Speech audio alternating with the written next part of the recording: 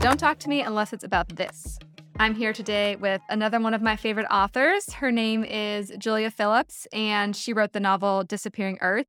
It was a New York Times top 10 book of the year in 2019 and a National Book Award finalist.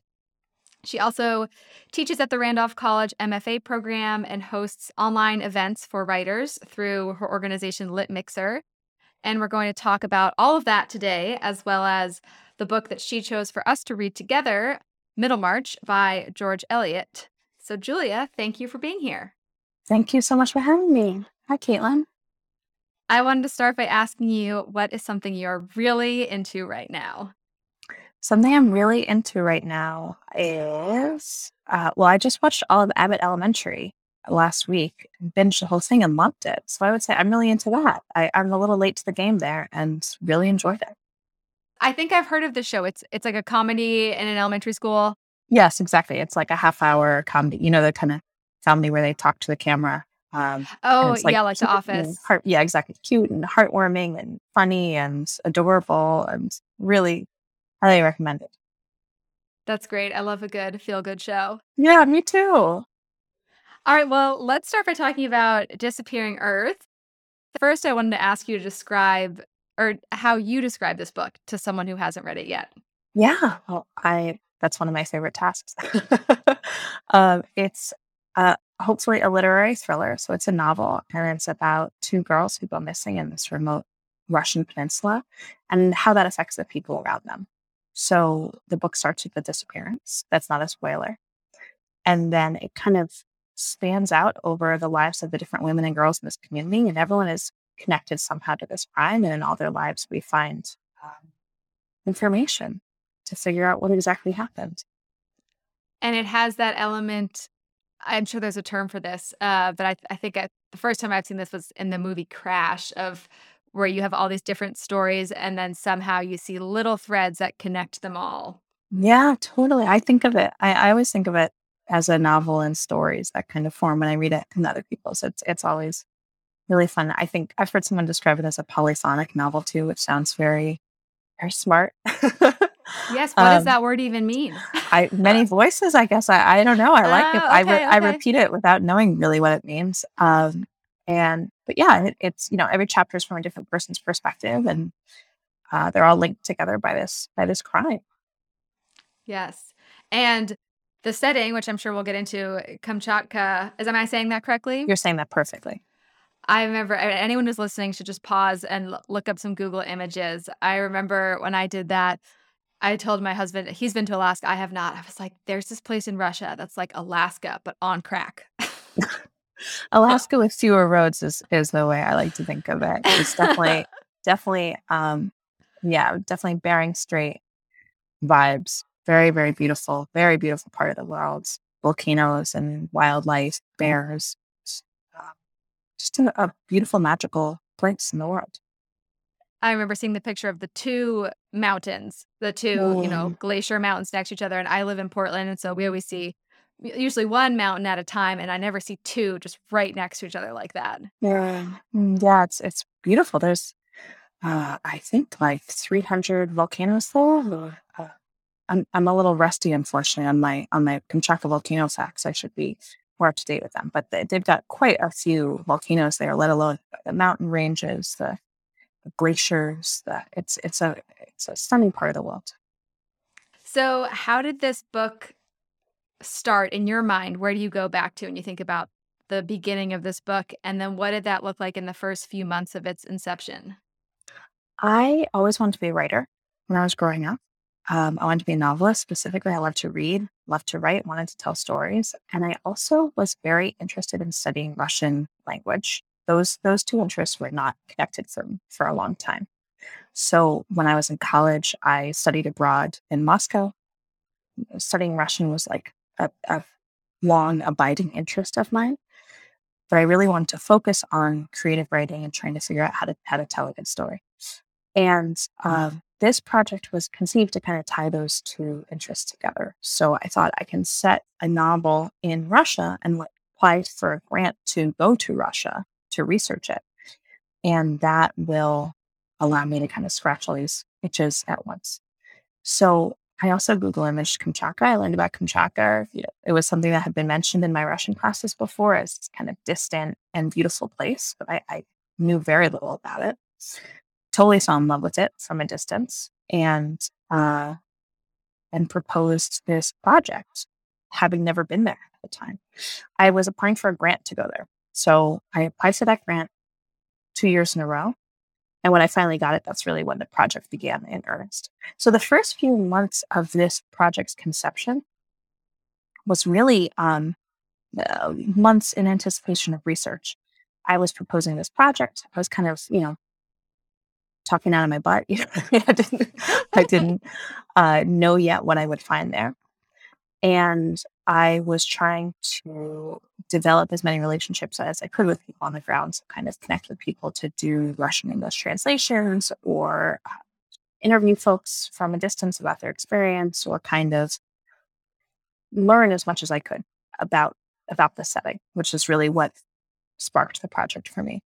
That was in 2009 when it was first conceived, and I got the grant. I was able to go to Kamchatka uh, to live for a while for the first time in 2011.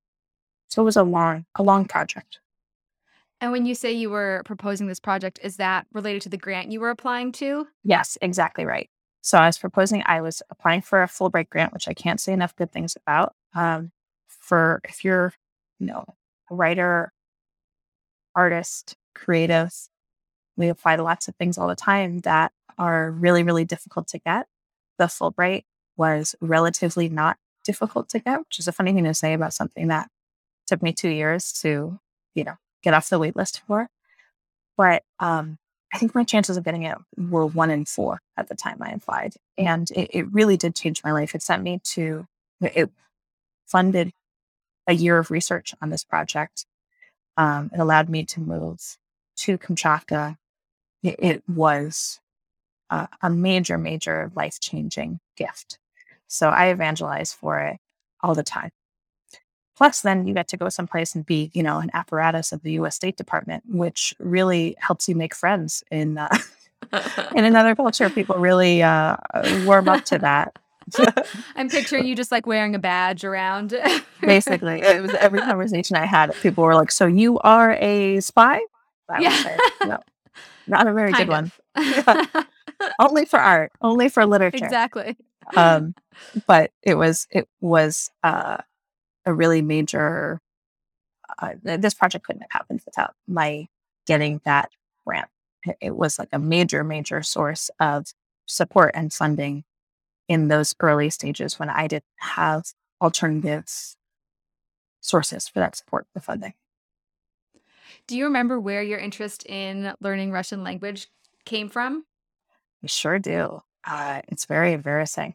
I had a crush on a Russian American camp counselor when I was 12, and I just thought he was so cute and so interesting and so exciting. And he spoke Russian, and I was like totally smitten. Uh, I love I this. yeah, I mean, it's funny to me how much I don't know if you had the same experience, but so many things that I was first introduced to around that age, kind of 12, 13, like 8th grade-ish, ended up being things that really formed my tastes forever. It was a very influenceable age, I think, for me. And like the movies I watched or the books I read or the music I listened to kind of sank in then in ways that shaped me forever. And that was a chance encounter that really shaped how things proceeded. Yes, that's amazing. I do know what you mean. There's a band that I really started loving in middle school called Guster. Do you know Yeah. Oh my them? God. Yeah. Yeah, and Absolutely. I finally got tickets to see them. They're coming to Portland. It'll be my first time actually seeing them in concert, and I recently had put out something in a newsletter about recommending a Guster song, and I had a friend respond. She's like, "Wow, you're still loyal after all these You're years." still loyal. How could you not be? And then you're going to go to the concert. It's going to activate all of these feelings and memories. It's going to be so intense. Yes, yes, That's I'm going to be really so excited. beautiful. So, when you think back on the experience of writing Disappearing Earth, or maybe since then, how do you feel like that experience changed you either as a person and or as a writer? This project, I came up with this project in 2009 and it was published in 2019. And that was the period from when I was, let me guess, 21 to 31. So it was a great portion of my life and uh, a highly changeable portion of my life. And I think writing the book, working on the book was not possible. It's not possible to sort of extricate it or isolate it from the changes that were happening overall. I think working on the book helped me clarify for myself my ambitions and my values and the things I believe about the world and people, relationships. But I think also the process of going through those clarifications in my own life and coming to better understand them helped me work on the book too. And it was all sort of mixed up together and linked. I think I grew up a lot while I was working on it. And I think it now stands as a kind of record for me of that period of growth. I can see in it the ideas I had when I started the project and the ideas that those grew into over time. Do you have an example of something that started one way in the book and then became something else? The book is very much designed around the lives of girls and women uh, in this community. And it's not, uh, there's almost nothing in there given to, for example, the book centers around kidnapping, but there's no room in the book for the kidnapper really at all. It's just not there. It's not on the page. It's not the intention of the project. And it was interesting to me as I worked on it. I think when I started the project, I felt much more clear about the differentiation between a perpetrator and a victim, or a perpetrator and a survivor. And I really wanted to give space only to the survivor or only to the victim. Uh, that was really important to me narratively.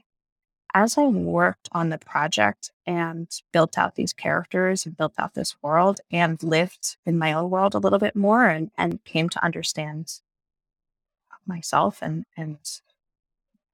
seeing more, exist more, um, I no longer feel so clear about those two categories or believe that those are two categories of people. I feel like all of us have in us the capacity for hurting other people and for being hurt by other people through no fault of our own. And that to me complicated the project of the book a lot. And it helped me, I think, take this book as far as it could go in that direction and also helped push me forward on future writing that I hope to do. That kind of gets a little muckier maybe in some ways. This book's pretty mucky too. Stuff it gets in the muck for sure. It's interesting 'cause I don't think I had thought about the fact as I was reading it that there isn't the perpetrator in it.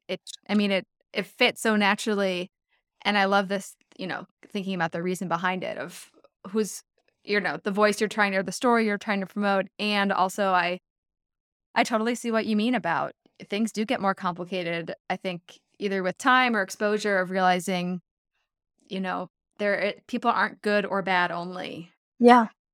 Yeah. And I think while I was working on this project, I think that I don't think that he should be in this book.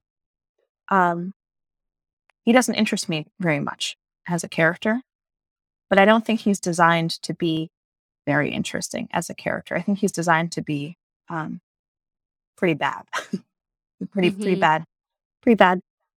Does really hurtful things to people, and uh, and that's an interesting characterization to fulfill and goal narratively to fulfill.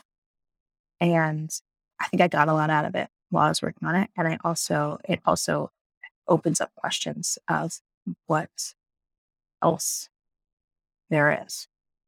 You also mentioned that in this writing process. It helped you clarify your ambitions and values. What would you say at this point in time those are for you? I think working on the book helped me. I started the book because project very much stemmed out of a goal of kind of depicting how I understood and how I still understand violence happens in our everyday lives. That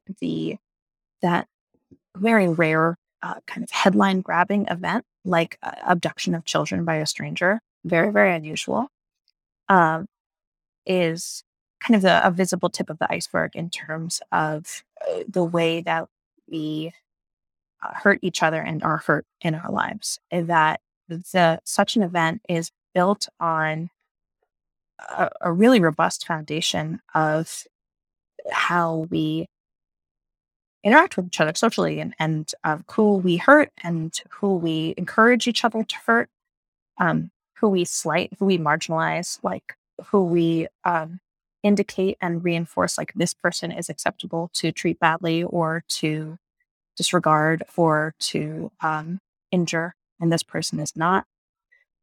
And I wanted to write this book in this particular form to explore that, to look at the foundation, kind of the structural violence behind an event like this kidnapping, this fictional kidnapping. As I worked on it, I came to understand that what I believed was not only that that's how violence operates, but I also had a belief about how that structure can be broken or changed. And that that we if we all act together in concert to hurt each other, we also all act together in concert to help each other. And we do that also foundationally, structurally, by actively working against those kind of lessons we're taught about how to do harm. That we like see the people or listen to people or recognize what we have been taught to refuse to see, and that we kind of dismantle those hierarchies that create so much violence and reinforce so much violence, um, are reinforced by violence. And working on the book helped me understand the value of, for me, the core value of community as a method of healing, like coming together, talking to people, listening to people. It is, I don't think it's a spoiler to say it's a major part of the plot.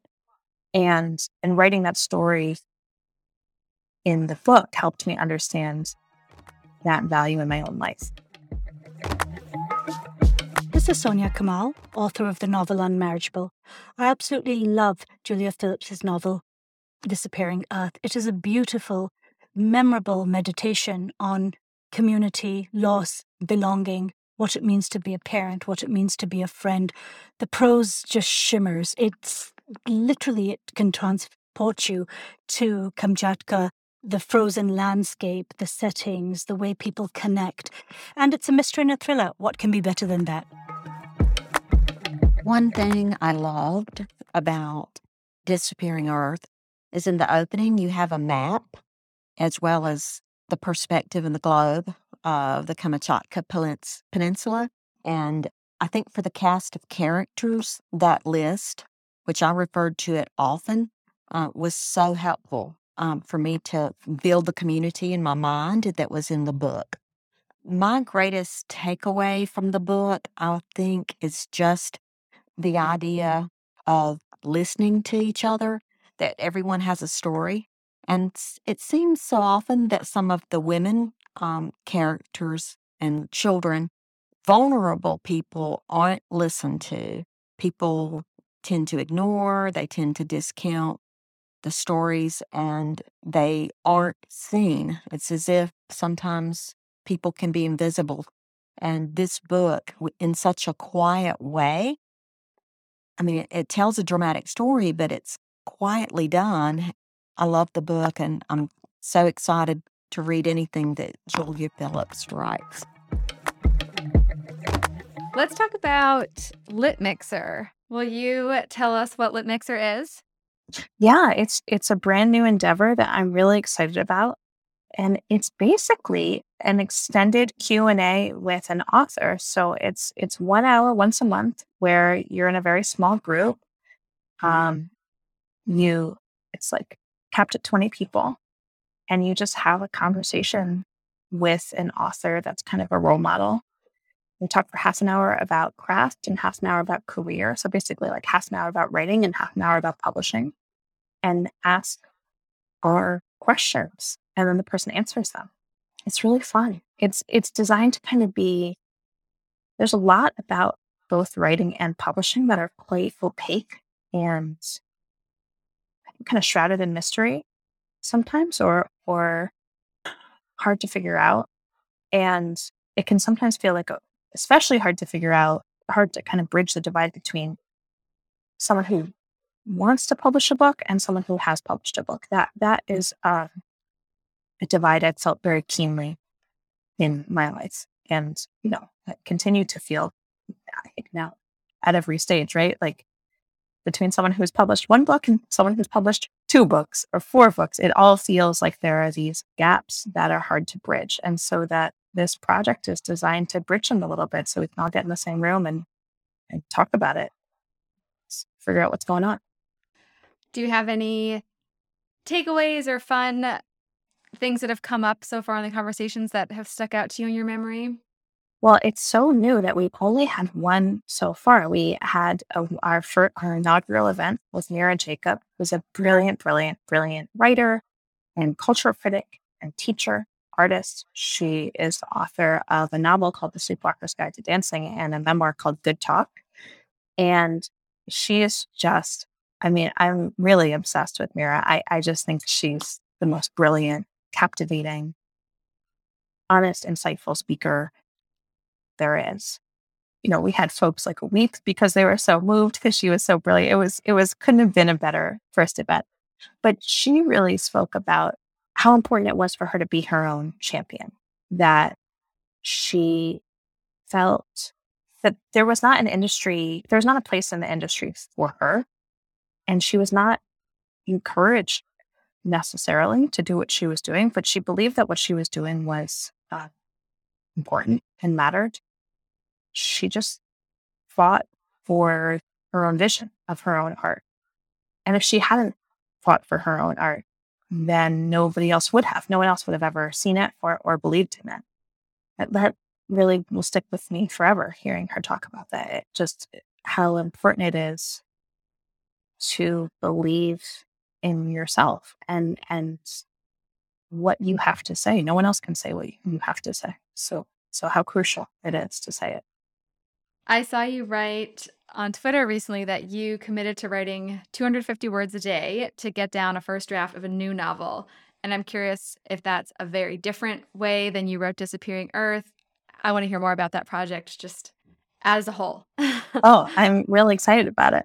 It's a very different way than I wrote Disappearing Earth. The first draft of Disappearing Earth was so long ago now that I think I kind of fuzzied over it in memory, and I'm like, oh, it was a very easy and smooth writing process. I'm sure it was torturous and difficult, but it was also quite different because the structure of Disappearing Earth, it's one story made out of a bunch of mini stories. So I was working on each chapter. I was in this process with Disappearing Earth where I would write one chapter, then revise that chapter, then send it to my peer workshop, my friends, to read, and then get feedback, and then revise it again. So I would kind of go through 3 rounds on each chapter before I would set it down. And that process would take maybe like a month or 2 months for each chapter. That felt very, in my memory, that felt like a good and smooth rhythm for that project, but it was particular to the structure of that project. This project I'm working on now is way more linear. It's one character's story all the way through. And it is really different in scope. And I've really wanted to, I know, the pandemic has been really disruptive for all of us. I also had my first kid in June 2020, and that was really disruptive in ways that were both uncomplicatedly good and complicatedly complicated. So it was, I kind of had to, as with every project, like learn how to write this particular project, but also it felt like learn again how to write at all. And setting that words goal for myself ended up being just the biggest possible gift. Writing 250 words is extremely doable.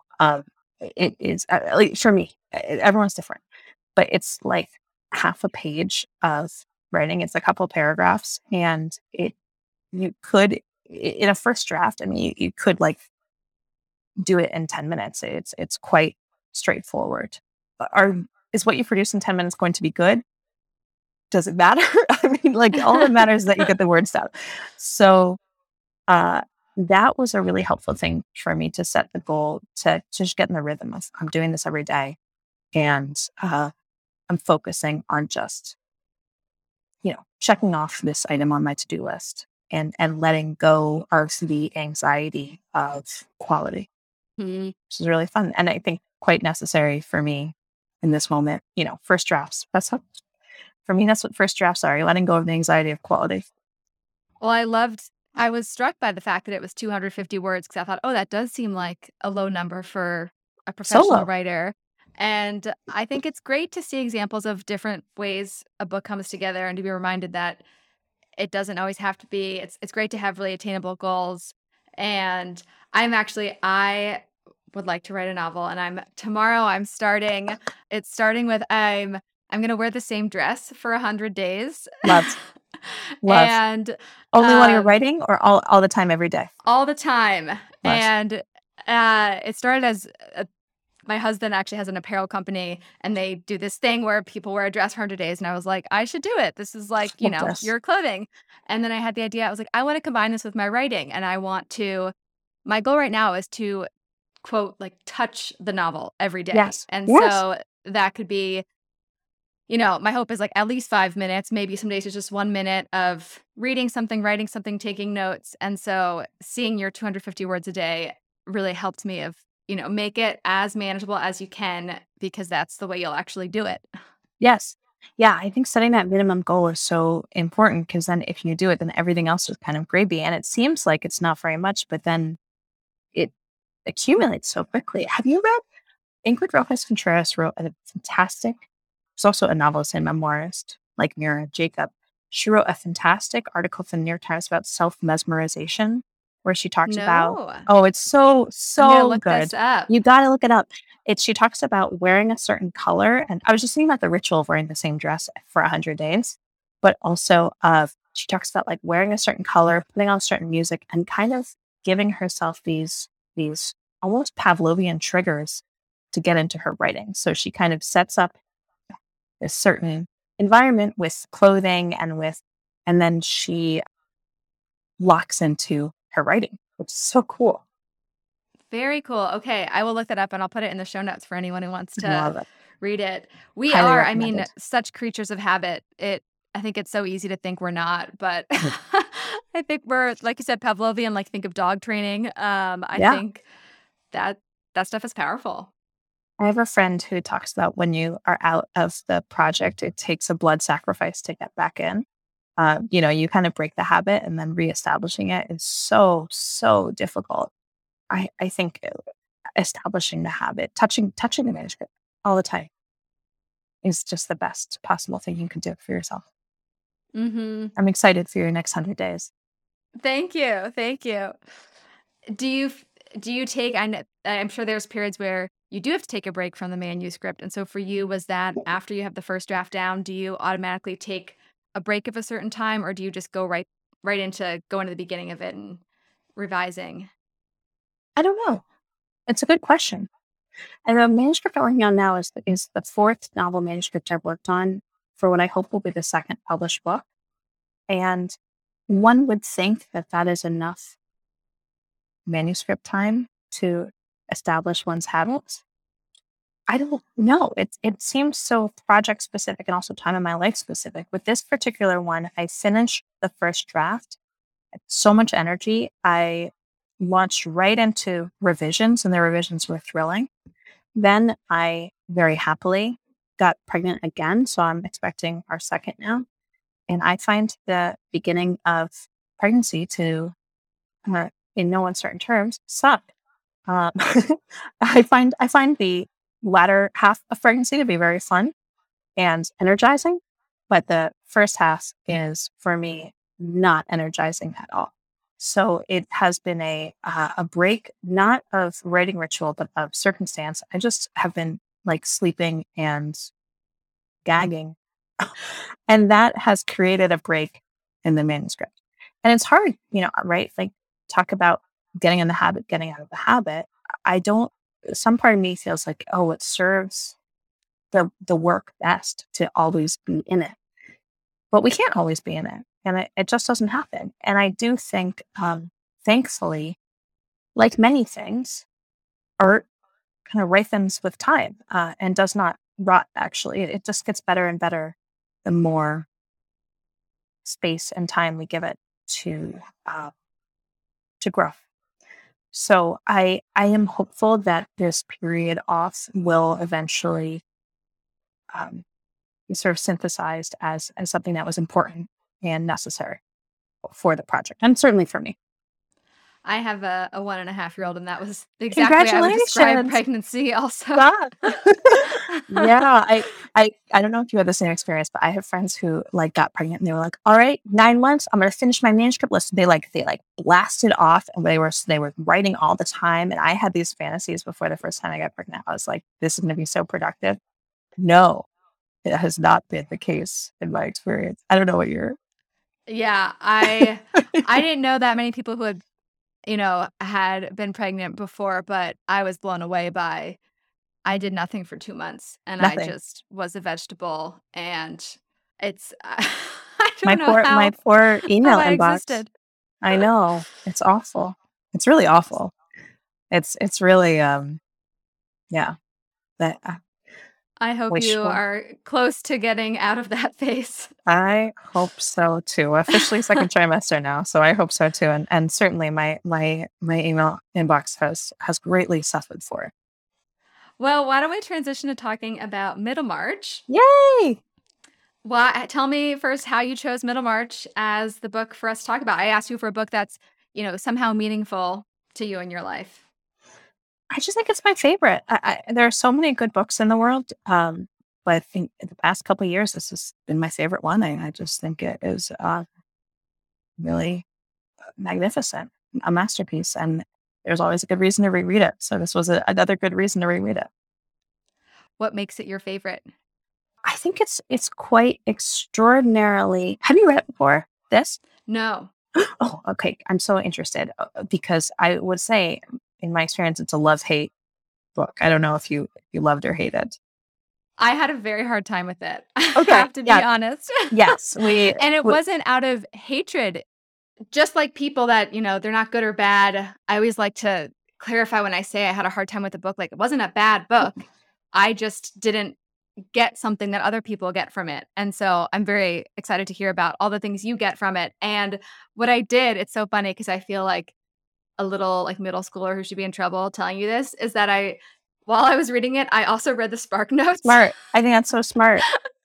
Because then I could understand what was happening and like half the background. And that helped me, like the parts of the story I love. I love the idea of just everyday life, everyday people. So yes, so I'm excited to hear more about your love for Middlemarch and why, it's such a huge name book, huge literary classic. And so I'm curious to hear why you think it's become the big name it has.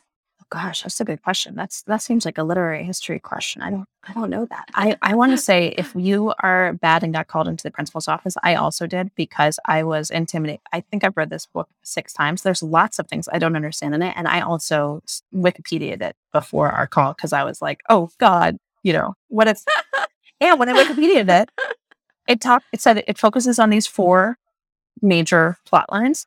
I realized I only ever pay attention to 3 of them. I never pay attention to the 4th. We all get different things from the text, and probably not what Eliot intended, as is the case with every author in every book. Hi, my name is Madeline, and I live in Groningen in the Netherlands. So I think Middlemarch is considered a literary classic because Eliot just does such a wonderful job of exposing the emotions and the daily lives of these characters. So even if they're living in the 1800s, we can still connect with these characters. We still empathize with what they're going through and can understand their emotions. And that just stands the test of time. To anyone considering reading Middlemarch, I would recommend taking your time with it. I know it's an intimidating book with how long it is, but in the end, it's so worth it. So, highly recommend checking it out and just start with 2 or 3 chapters a day if you find it a little overwhelming. It definitely helps you to enjoy it more and immerse yourself. And especially if you love the Bronte sisters or Austen, then I think you're really going to love Middlemarch by George Eliot. Hi, my name's Laura and I live in Edinburgh in Scotland. For me, the greatest takeaway that I had after reading this book was that ordinary people's lives are really important. And within small everyday actions and the everyday way that you live, you can achieve little greatnesses. So I think not underestimating the ordinary or not underestimating how important just everyday, normal, ordinary life is something that really stuck with me from the book. And I think it's a classic for exactly that reason. It just looks at different cross sections of society. And although the book was set hundreds of years ago or a couple of hundred years ago, everyday people have the same concerns now as they do then: family, love, money, politics, all of that kind of thing. So I think that's what makes it a classic. It's a snippet of life.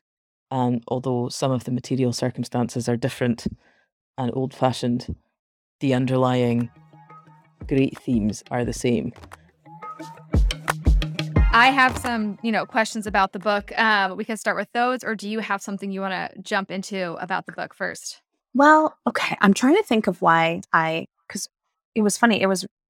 I'm in a book club, and one of the book club members picked Middlemarch, and everyone lost it. I think they refused to meet. There was like an anarchy in the mutiny in the group, and they said, this book has to be stopped.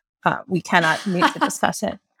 So I'm thinking about why I love it so much. I find the quality of observation in it and kind of like the psychological understanding that Eliot has in writing about these characters to be totally beyond, I think, anything I've ever read. She really understands all of her characters and seems to understand them wholly and is quite tender with them. It's not just one or two main characters that are beautifully evoked and everyone else kind of left to the side. She really understands everybody. And she sets in motion these subtle decisions that they make or assumptions that they have, or that then snowball to kind of determine their fate.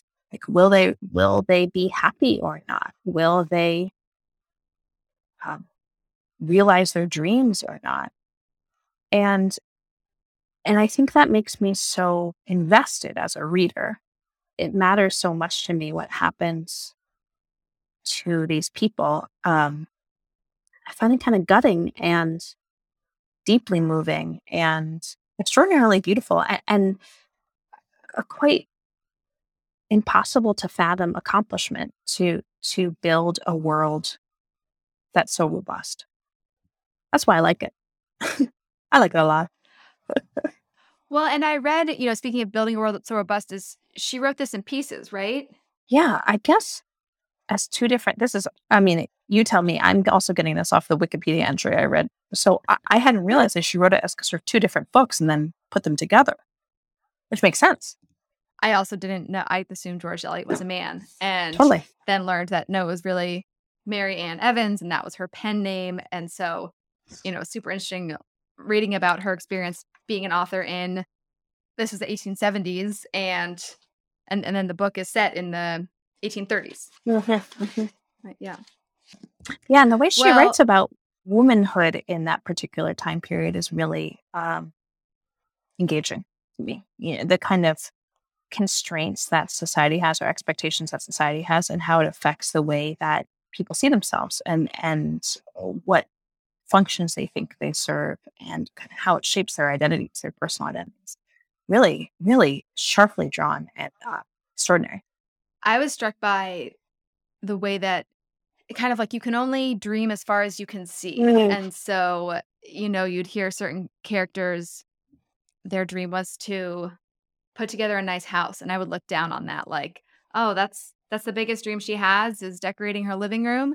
And, first of all, who am I to judge the validity of someone's dream? I have a lot of dreams about decorating my living room, so go on. I'm like, no judgment here. And also, this woman's dreams was probably based on the options she saw available. Yeah. And how that's just kind of stands the test of time. Today, if someone reads about our lives in 200 years, they'll be like, oh, this was the biggest they dreamed about. Yeah. They wanted to have this many followers on Instagram. That's it. Yeah, totally. Yeah. Yeah. And I think she very tenderly, like lovingly, she kind of gives honors to those dreams, as limited as they, and you can tell, that she thinks they're kind of, she definitely thinks that some things are superficial or some things are petty but she also, I think, shows really well that, like, the dream of wifehood or of like being the mistress of your own home, that is sort of the greatest degree of independence that you will ever have, that you can ever have in your life, in this particular society, in this particular role that you play or occupy. And so it's a kind of dependent independence, but it's all the freedom that you'll ever get, is getting to decide how many handkerchiefs you have. And that really matters. The freedom really matters, even if the handkerchiefs feel silly in a way. The freedom to decide means everything. Decide within the limitations that you're given. Or to influence, if you can't directly Yes, to influence. make decisions to influence what the men in your world are doing. Yeah. Yeah. And I think she does a good job at, if for folks who haven't read, I don't want to get too in the weeds of this, but I find Dorothea, the character of Dorothea, to be like deeply moving and tragic. And she does such a good job at setting up Dorothea's folly from the very start, this main character, and how badly she wants to do things and she has no ability to do things because she's so curtailed by societal expectations. Like there's no way that she can do anything. So the only way that she can do something is to influence other people who can do things. She can just say, like, I have this idea. I think this is a good idea. And sometimes people listen to her. So what she's dying for is someone to listen to her. And I think Eliot does such a wonderful job of showing the tragedy and the loss of just the expectation that her husband will listen to her, and then the devastation of finding out he doesn't interested in what she has to say. And that is it. That's the whole hope of her life, has been to find someone that will be interested in what she has to say and allow her to have that influence to do something that matters. Oh. I was very struck by how, I guess, quickly her story turned tragic. It opens with, she's supposed to be set up with this one man, and he's, seems like, oh, bad traditional husband. Yeah. And she finds this like enlightened partner who she sees as so smart and loves her wit. And then I was very struck. I was like, oh my God, no, he didn't turn out to be who she thought he was. Yeah.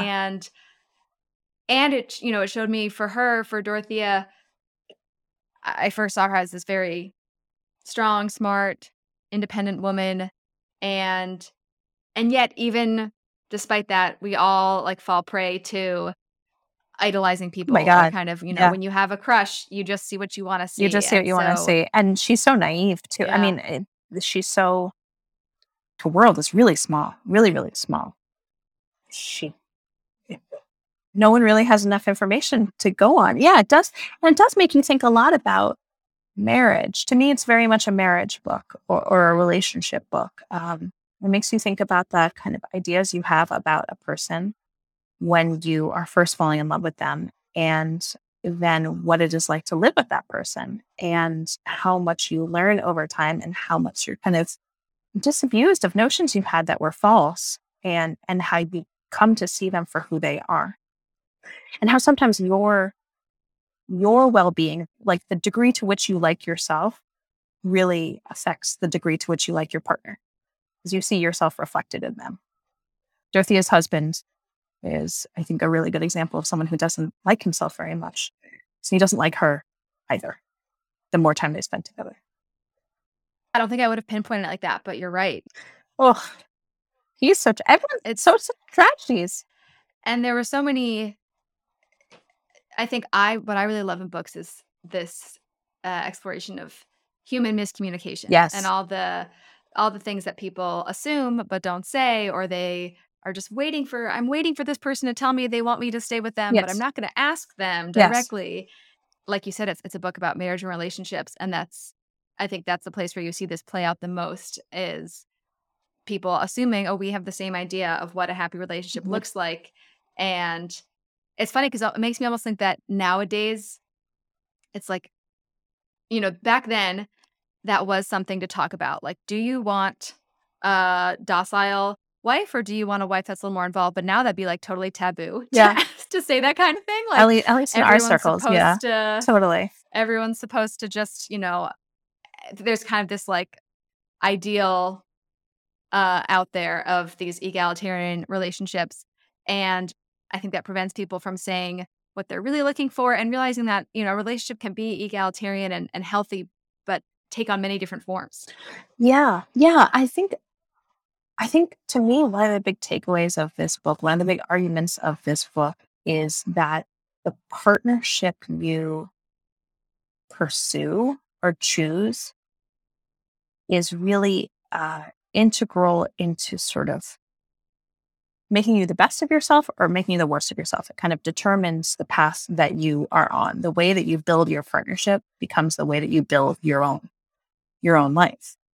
And I think it really argues for like bad decisions at the outset, and then poor communication over time, and that sort of like the building of values in the home that don't correspond with what you need or what you want, really do great damage to the individual.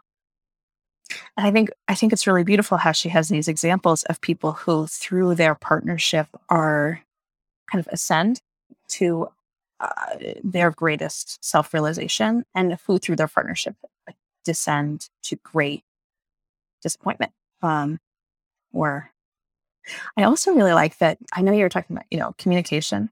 Sometimes I get frustrated in TV, especially when I think, like, just talk to each other, just talk to each other. There's some miscommunication that I think, like, can't you just say, I didn't understand, I got it wrong, I thought this, and then the other person would say, oh, I thought this, and you just talk about it. And I think TV, it goes by so quickly, like, it can't explain to us exactly. It needs us to sort of assume or just understand why these moments are happening. I really like how in this book in particular, she sets up her character so well that I never question why they're not talking to each other in these moments. Their relationships she really lays down, like, this is how they normally communicate. These are the things that go said. These are the things that are unsaid. And so there are moments of miscommunication where they could not possibly communicate. They've been living in different worlds for so long that they couldn't they couldn't make each other understood to each other, which is really enjoyable, I guess, to read. Impressive. How do you think, as a writer, she does that? How she makes you understand the characters so well? I think she strikes me as a very perceptive person. That it seems to me that she just writes it the way that she sees it. I understand I'm probably not giving her enough credit for her craft here, but as fine and elevated and it's now archaic as the language is, she does seem to me to just be saying what she thinks all the time. That at least is the kind of tone that strikes me. And she just is very perceptive, I think. Tolstoy is like this too. That's a funny thing to say, but Tolstoy also, I think, it's just pays a lot of attention to people, a lot of different people, and then tries to put all that down on the page. What a comparison! But will forgive me the Russian, the Russian lit. And it's just quite. I think some people just are very attentive to others and reflective on why people do the things that they do. Have a lot of tenderness toward them. Yeah. I mean, How do you think? I mean, how do you think that's she does it? Did it strike you as very perceptive, or I think I see it similar to you in that it almost was like the narrating voice said a lot. Like you said, the narrating voice kind of inserted itself of she was usually the kind of person who did this, right? or she was thinking this or feeling this. And so I think those added details built it up. And I think also just the length of the novel allowed for this stuff Yeah, to come out yeah, in depth. yeah. There's a lot of room, and there's a lot of she's not worried about explaining. She goes ahead and explains. It's really nice. It's also really, I think, it's a pleasure to read a really well done, omniscient narrator, where you have a narrator who just knows everything that everyone's thinking, and so you have a dialogue that is related, and then you have what one person's intentions were when they said the thing, and then how the other person heard it. It's very rich and fulfilling to kind of get this insider view, to kind of get to be a god of the situation and hear everything that everyone is thinking, in addition to everything everyone is saying, know all their backgrounds. It's really fun. Books can do that, and I think few other forms can do it so beautifully. Yes, because as a reader, you're so curious. And so you Yeah, get all the information you want. It's funny, I'm reading another book right now that has the same omniscient narrator. And I've realized that most books I read don't. yeah. I They're think it's very out of first person. fashion now. And so when it first started, I was confused. I was like, wait, I thought we were in this guy's head and now Yes, we're over here. And I'm like, oh, I know everything. it's such a pleasure. It's such a. I mean, it is confusing when it's not well done, but then when it's well done, it's just the best. I think it's definitely. I think both that omniscient voice and the like the judgmental narrator also.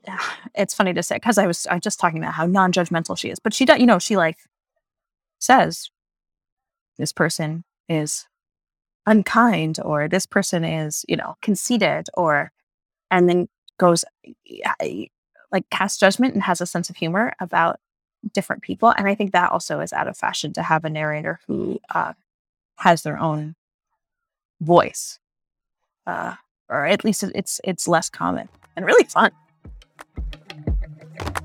Hello, everyone. It's Caitlin.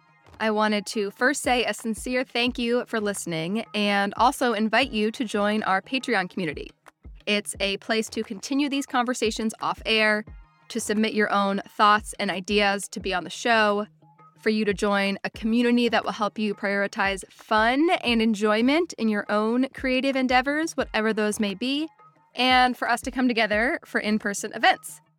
You can see what the community is all about for free by signing up for our newsletter, where we share little snippets of what's going on Patreon, or go right ahead and join the community right now. All the links are in the show notes.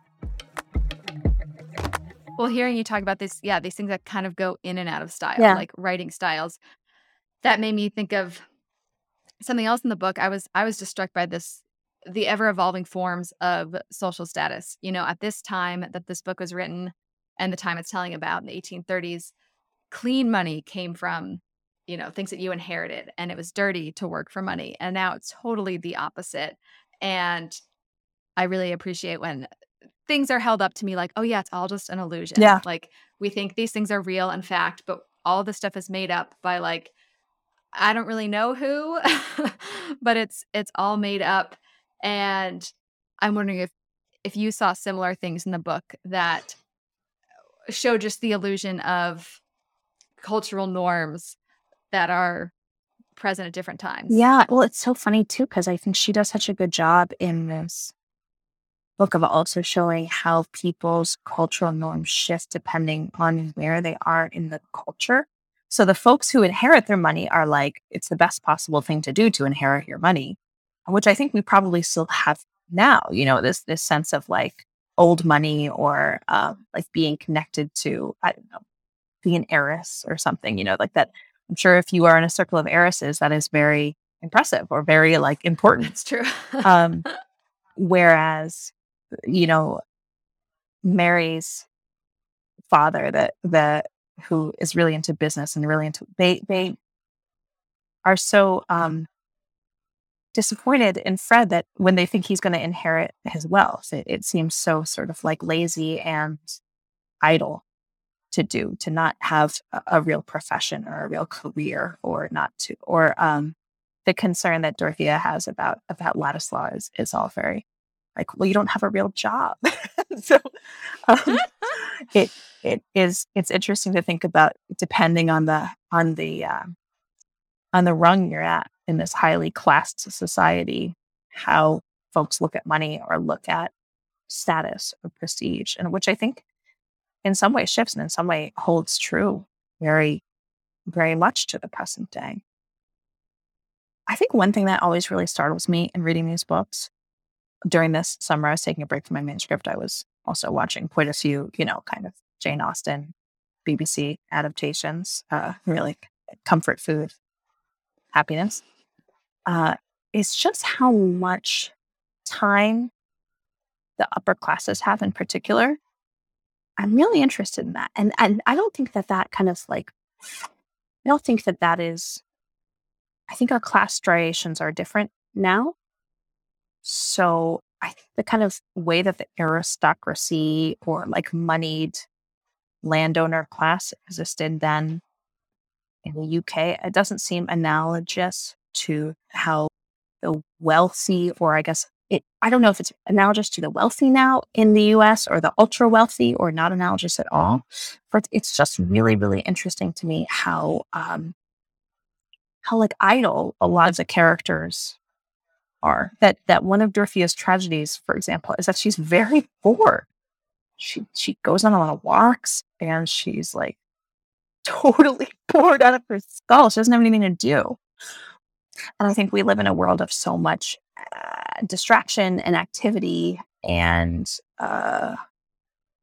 pressure in different ways than what I recognize on the page here. That aspect of it is always quite surprising and startling to me. Those two Yeah. extremes of how life could be very idle or could be overly full. Yeah. Yeah. And I'm sure if I knew more about, 19th century activity, I would have a whole different view on it. But the presentation of it in these stories and these novels always strikes me with how, I don't know, people are like sitting in their homes, and then someone comes over and says, "Oh, here you are. I'm glad I found you." And they say, "Oh, I've been sitting here for days." Just like, Of course you found me. yeah, Where what else else would would I I be? be? And I think, what? But maybe that's just a function of the storytelling, and is not in fact how things were. It really surprises me every time. It does. I mean, I am, also not a historical expert of this time period, but like you said, any Jane Austen era movies, you do get the sense that there was a lot of free time. And, nowadays we talk about how we need more space in our lives and more free time. And it is also helpful to see you can go too far in either direction. Because it seems like you said, for Dorothea, like she didn't like having all this time and Mm-mm. space. No, it's actively what she does not want. But I don't know if maybe that's something that still exists now in a sphere that I don't see or I'm not familiar with. I don't know. Maybe I'm not recognizing in my own Right. life. Well, I would wonder the same thing of, and okay, Dorothea, was she part of the 1%? Was she part of Right. the 10%, the 0.1%? And if you take that same sliver of today's population, like you said, what is Yeah. happening with those people's Like, time? is she part of the top 20%? And is the top 20% the same as the top 20% now? Or is the top 20% then the same as the top 0.2%? I'm not clear on it at all. I'm interested in it. This is will send Yeah, us to more Wikipediaing and spark novel I immediately know. afterwards. Maybe there's like fan fiction I would of love to modern day know. Middlemarch. Oh my God, there must be. I have read a lot of Pride and Prejudice contemporary adaptations, so I would love to read a modern day Middlemarch. Yes, we're gonna have to go look. Yeah, 8,000 pages and just Yeah. dense with observations. I would love it. I would love it. Yeah.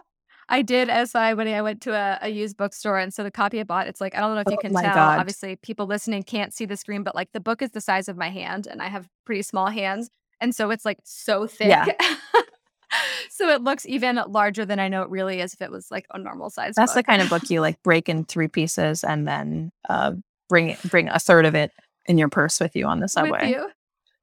Is there anything else you want to share about Middlemarch, about anything else that we talked about today? No, I just want to thank you for reading this book with me. I know it is it's not the it's a daunting read, I think, to go to the bookstore and pick up that book that I'm imagining, is in many hundreds of pages. And I think it was very patient and very generous of you to spend the time to do it. So I really appreciate it. Well, I would say the same back to you. I appreciate your generosity and patience and doing this with me. This has been so fun to get to know you both, learning more about you and also learning about you through talking about Middlemarch. So thank you so much. We have to go watch. I hear there's a good 1994 BBC version, so that's the next task for me. Certainly, Oh, okay. There's a I movie, guess I get or a series. I'm sure a series in like a in like series. Okay. 400 parts, but Yeah. I'll have to watch it. Thanks so much, Caitlin. Awesome. Thank you, Julia. My name is Jennifer Kingsley, and I live in Ottawa, Canada. The greatest takeaway from Disappearing Earth for me is the landscape. That's what I think of again and again when I think back to this story is the place and the incredible sense of place that's told from multiple perspectives. It's the multiple perspectives that I really appreciate about this story and that I love to see in literature because it demonstrates that our world is never one world. It's everybody has their own version. We each have our own version of the world, and we each have our own experience of every event and every story. Eastern Russia is a place that I have spent some time, and so that certainly resonated for me. But I don't think that that's at all needed to really enjoy Disappearing Earth. Hi, I'm Sandy Marks and I live in New York City, and I absolutely love this book. It is just, there's so many multi-layered characters, and I just didn't want to leave Alonia, I'm hoping I'm pronouncing your name right, and Sophia. And it was so clear to me from the start that in spite of their youth and innocence, they were highly intelligent and resourceful and heroic, as were so many women in Disappearing Earth. Yet, as is true pretty much in every corner of the world, as we all know, women, no matter how accomplished and intelligent, are so often dismissed and not heard, which is such a frustration, but it made the story so painfully beautiful. I really wish there were more books that hooked me from the very first page like this one did. I just felt myself transported into their world in this remote Kamchatka, and I love reading books about places and settings that I've never experienced. Think of it like a good wine. Sip it, enjoy it. Don't guzzle it like a beer. Spend all the time you have because it is an absolute treat to get lost in this little town with these wonderful sisters and all the characters that come with it. This is a podcast, but it's also like more than a podcast. Don't Talk to Me Unless It's About This is a place for people in love and obsessed with storytelling to share in our admiration of books, music, comedy, and other forms of story, and to fuel our own creativity. So we have a Patreon community that you can try out for free. It's a place to continue these conversations off air, to submit your own thoughts and topic ideas to be shared on the show. Join a community to help you prioritize fun and enjoyment in your own creative endeavors, whether those are hobbies or professionally, and for us to come together for in-person events. You can see what the community is all about for free by signing up for our newsletter, where we'll share little teasers of what's going on in Patreon. Or you can go right ahead and join the Patreon right now. All the links are in the show notes. We'd love to hear what you think about the show, so please tell us by leaving a review, emailing us, or sending a message on Instagram.